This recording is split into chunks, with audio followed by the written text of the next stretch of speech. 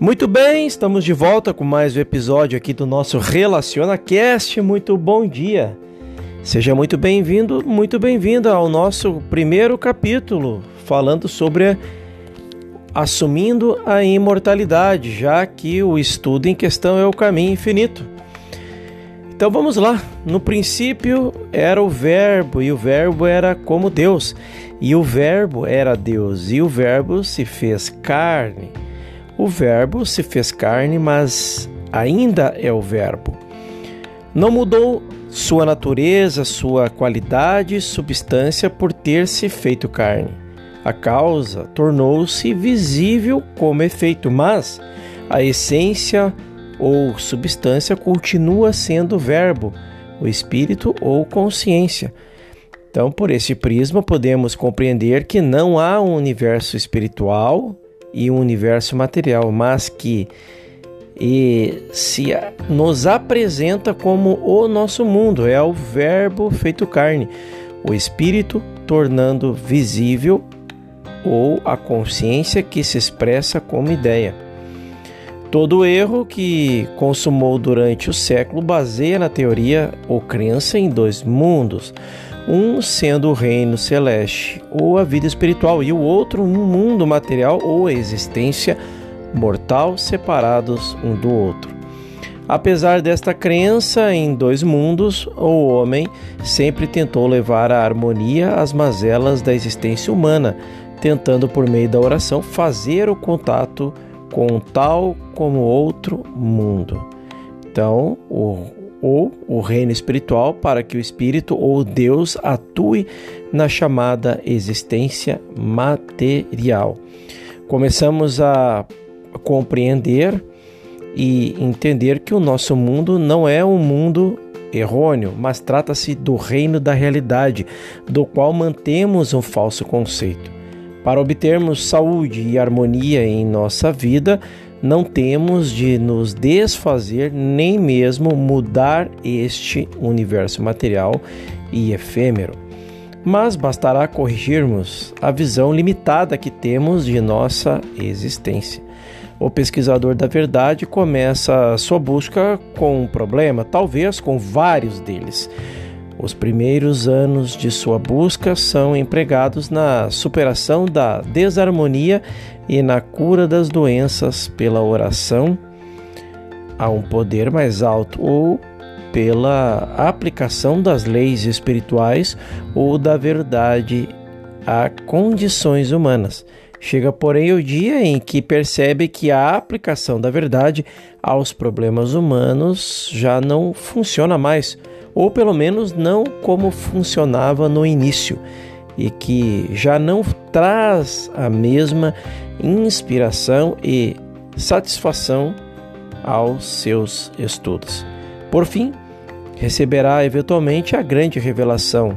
Os mortais podem assumir a imortalidade apenas na medida em que anulem a mortalidade. Eles não podem acrescentar harmonia de espiritualidade imortal às condições humanas. Deus não criou e nem rege as coisas humanas. Entre aspas, o homem natural não compreende as coisas do Espírito de Deus, pois lhe parecem loucura, nem pode entendê-las porque só se pode discernir espiritualmente, fecha aspas. Estaremos nós buscando as coisas do Espírito de Deus com algum propósito humano? Este é um questionamento. O outro, ou de fato estamos nos esforçando para nos livrar do que é mortal para podermos contemplar a harmonia do reino espiritual? Outro questionamento. São questionamentos que Joel Goldsmith trouxe no caminho infinito para que pudéssemos de alguma forma aí estar discernindo, né, nossas emoções, os sentimentos, as nossas ações do dia, para que possamos refletir mediante as coisas que são do Espírito, já que é de uma vasta importância meditarmos para colocarmos a nossa realidade mútua no exatamente agora, já que é a única coisa que existe. E Joel segue falando: enquanto lutamos e combatemos os pretensos, né, poderes deste mundo, combatendo a doença e o pecado e a carência, o sentido espiritual, por sua vez, revela-nos que o meu reino não é deste mundo. Somente quando soubermos transcender o desejo de melhorar nossa vida humana é que compreenderemos o sentido desta mensagem vital. Quando deixamos os limites do aperfeiçoamento humano, temos o primeiro vislumbre do significado das palavras, entre aspas, eu venci o mundo. Não teremos vencido o mundo enquanto mais buscarmos os seus prazeres e menos desejarmos suas dores. E se não superarmos a postura de luta contra as coisas do mundo, não entraremos no reino das coisas do céu. Porque todo que é nascido de Deus vence o mundo. Essa frase, entre aspas, traz a consciência espiritual, né? A consciência espiritual vence o mundo, tanto os prazeres como as dores do mundo.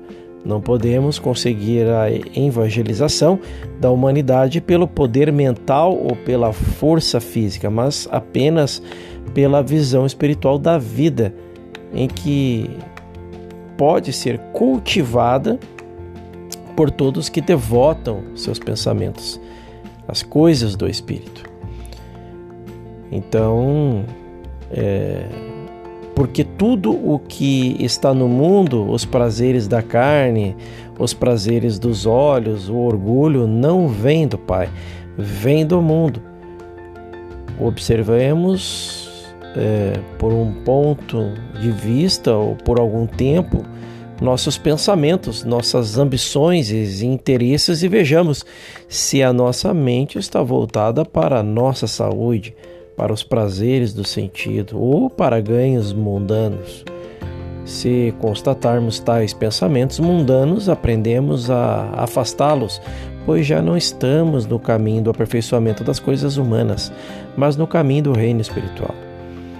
Não tenhas amor ao mundo e nem ao que é do mundo, pois no homem que ama o mundo não está em amor do Pai. Significaria isso que devemos nos tornar as cestas? Esse é um questionamento. Deveríamos desejar uma vida diferente do que é normal, alegre e de sucesso? Esse é um outro questionamento. Não nos enganemos, somente aqueles que aprenderam a manter sua atenção nas coisas do Espírito saborearam a completa alegria do lar, do companheirismo e dos empreendimentos de sucesso. Somente aqueles que, em certo grau de se encontraram em Deus, encontraram a segurança, proteção e paz. Em um mundo combalido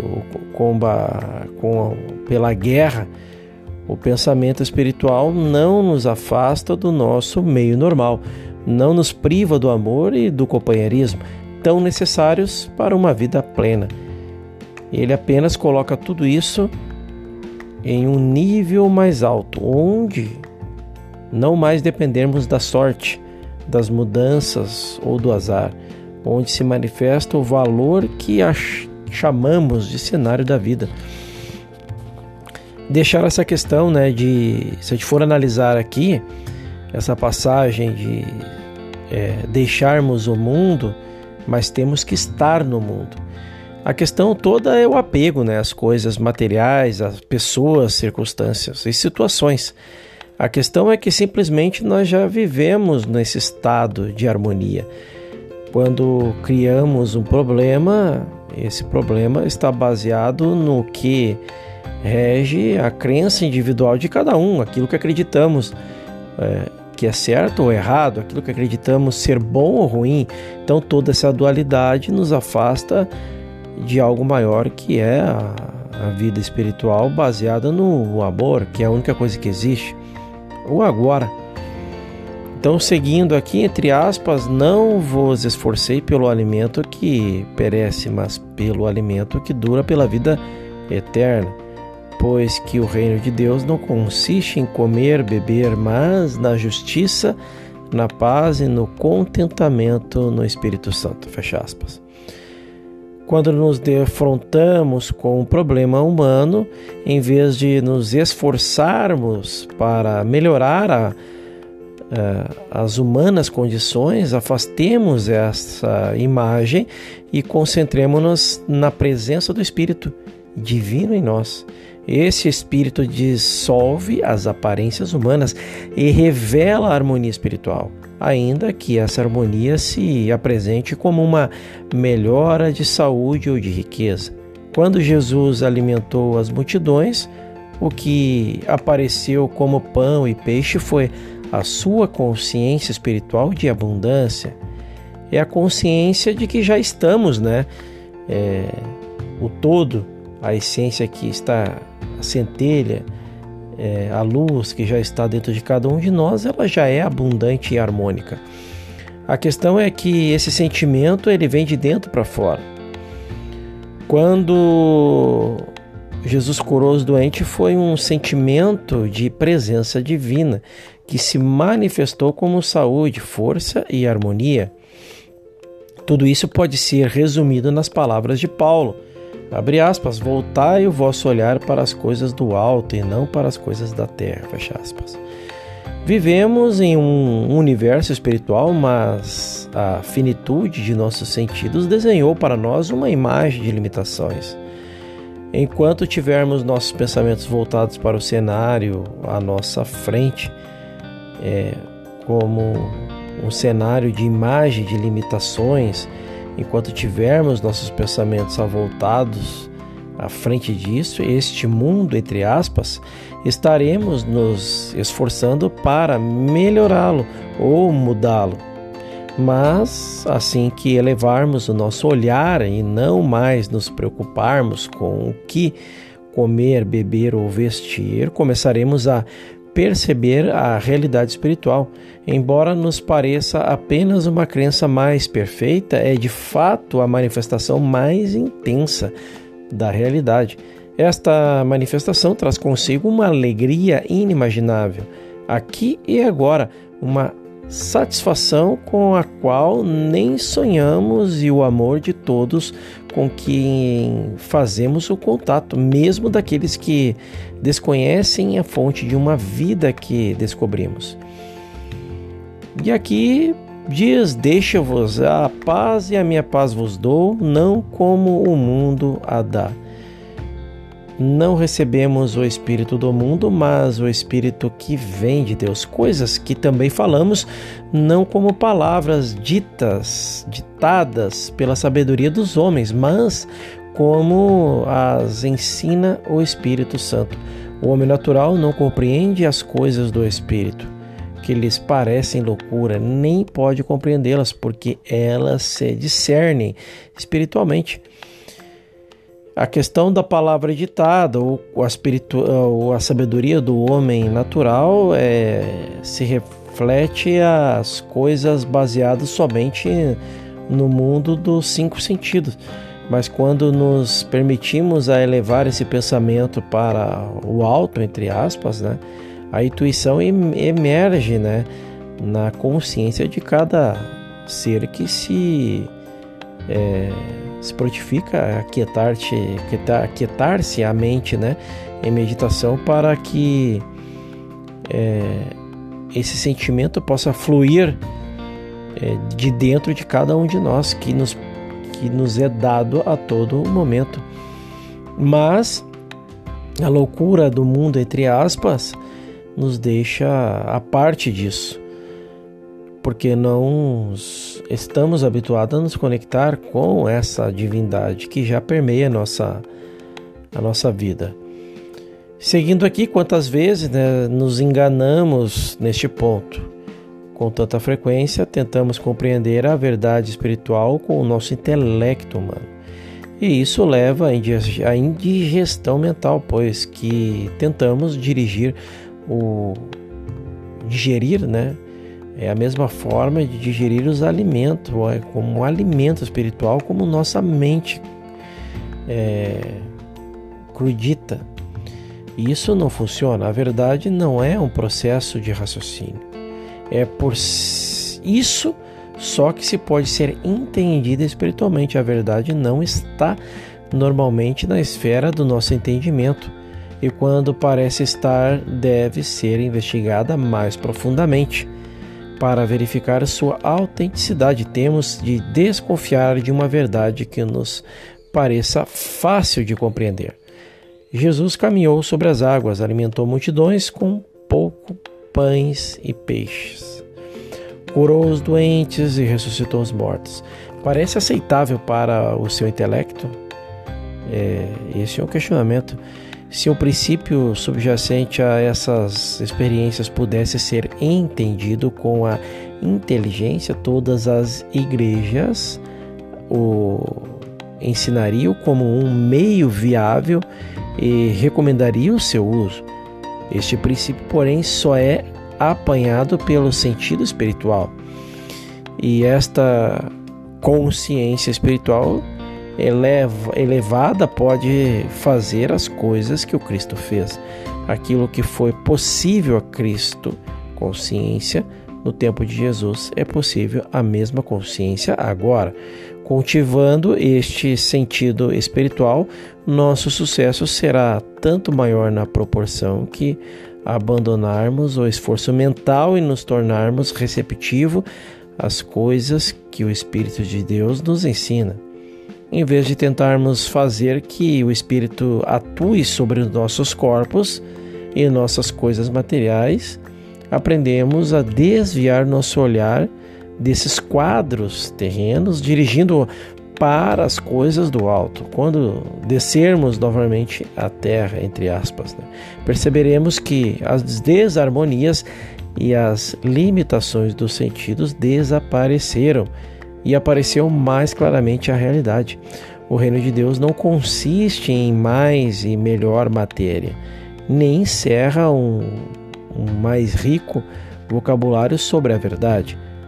Todavia, os frutos da compreensão espiritual são uma maior harmonia, paz, prosperidade, contentamento e amizades e relacionamentos mais próximos do ideal. Assim compreendemos que agradecemos por isso continuamente a Deus, pois vós que recebeste a palavra de Deus, ouvida de nós, não recebestes como a palavra humana, mas como ela é de fato a palavra de Deus que atua sobre vós para que nela creiais. Para recebermos a palavra de Deus ou o sentido espiritual, precisamos mais sentir que raciocinar. E é isso que a Bíblia se refere com a expressão receber a palavra no coração. Notemos que o desenvolvimento da consciência espiritual redunda em maior capacidade de intuir a harmonia do ser. Compreendemos que nem a visão, nem o ouvido, tato, olfato ou paladar podem nos revelar a verdade espiritual ou sua harmonia.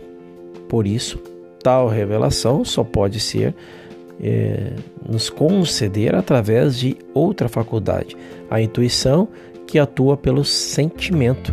Até o momento, ao orar, meditar, vinha-nos de imediato uma enxurrada de palavras, de pensamentos. Talvez, se estivéssemos começando a reafirmar a verdade e a rejeitar o erro, é porém evidente que isso ocorria completamente no domínio da mente humana. Ao cultivarmos o sentido espiritual, tornamos-nos receptivos aos pensamentos que emanam das profundezas do nosso ser. Mais do que falar a palavra, tornando-nos seus ouvintes. Nesse estado, a sintonia com o Espírito é tal que sentimos a harmonia do ser. Sentimos a presença real de Deus. Transcendidos aos 5 sentidos materiais, nossa faculdade intuitiva fica desperta, receptiva e sensível às coisas do Espírito. E após este renascimento espiritual, começamos uma nova existência. Estávamos aqui ocupados com a palavra da verdade e daqui em frente nos ocuparemos apenas com o Espírito da Verdade. Já não nos interessa saber o que seja a verdade, mas sim em sentir a verdade. Isso conseguimos na medida em que dedicarmos menos empenho à letra do que à receptividade e ao sentir. A palavra sentir, aliás, se refere também à revelação, à consciência e ao sentido da verdade. Agora já não estamos falando da verdade, e sim recebendo a verdade, e aquilo que recebemos no silêncio podemos falar abertamente e com autoridade. A cura espiritual é o resultado natural de uma consciência divinamente iluminada, mas esta iluminação só é nos dada na medida em que estejamos receptivos e sensíveis a ela. É um mal-entendido associarmos a ideia de imortalidade à pessoa humana ou o sentido individualista do eu. A morte não produz a imortalidade e nem põe um fim ao sentido do eu, e tampouco a continuação do humano viver leva na obtenção da imortalidade. Obtemos a imortalidade na medida em que superamos o sentido pessoal do eu, nesta vida ou depois dela. E ao nos despojarmos do nosso ego e alcançarmos a consciência do nosso eu verdadeiro, nossa realidade ou consciência divina, chegamos à imortalidade, e isso pode acontecer aqui e agora. Ao contrário, o desejo de perpetuarmos o nosso falso conceito de corpo, do seu bem-estar, nos amarra à morte, nos enleia na imortalidade. O primeiro passo para obtermos a imortalidade é viver a partir do nosso centro, do nosso ser, como uma ideia de desdobramento do nosso íntimo, mais que a ideia de acréscimo vindo de fora. É mais do sentido de dar do que receber, de ser mais do que obter. Nessa consciência não há julgamento ou crítica, ódio ou medo, e sim um sentimento contínuo de amor e de perdão. Não é coisa fácil descrever a alegria e a paz da imortalidade, pois, para aqueles que não querem abandonar seus atuais conceitos de ser, ela pode transparecer um processo de extinção, mas não é bem isso. Ela é a eterna preservação de tudo que é real, belo, nobre, harmonioso, gracioso, altruísta e pacífico. É a realidade trazida à luz em substituição à ilusão do sentido. É o despertar da consciência da infinitude do ser individual em substituição ao sentido finito da existência. O egoísmo e o amor próprio se vão de nós quando temos a percepção da divindade do nosso ser. Esta percepção nos ensina a ser pacientes e indulgentes com aqueles que ainda lutam com a consciência material mortal. E isto é estar no mundo, é não ser do mundo. Fechamos aí o nosso primeiro episódio após a introdução, aí falando sobre o capítulo 1 do Caminho Infinito. Faça uma reflexão em meditação sobre o que estudamos hoje aqui. E eu te espero aí no nosso próximo episódio, no nosso segundo capítulo, onde falaremos sobre a iluminação espiritual. Faça também um excepcional dia. E eu te vejo, nos encontramos de novo no nosso próximo episódio. Até lá. Não se esqueça, compartilhe esse áudio, ajude mais pessoas. Até lá.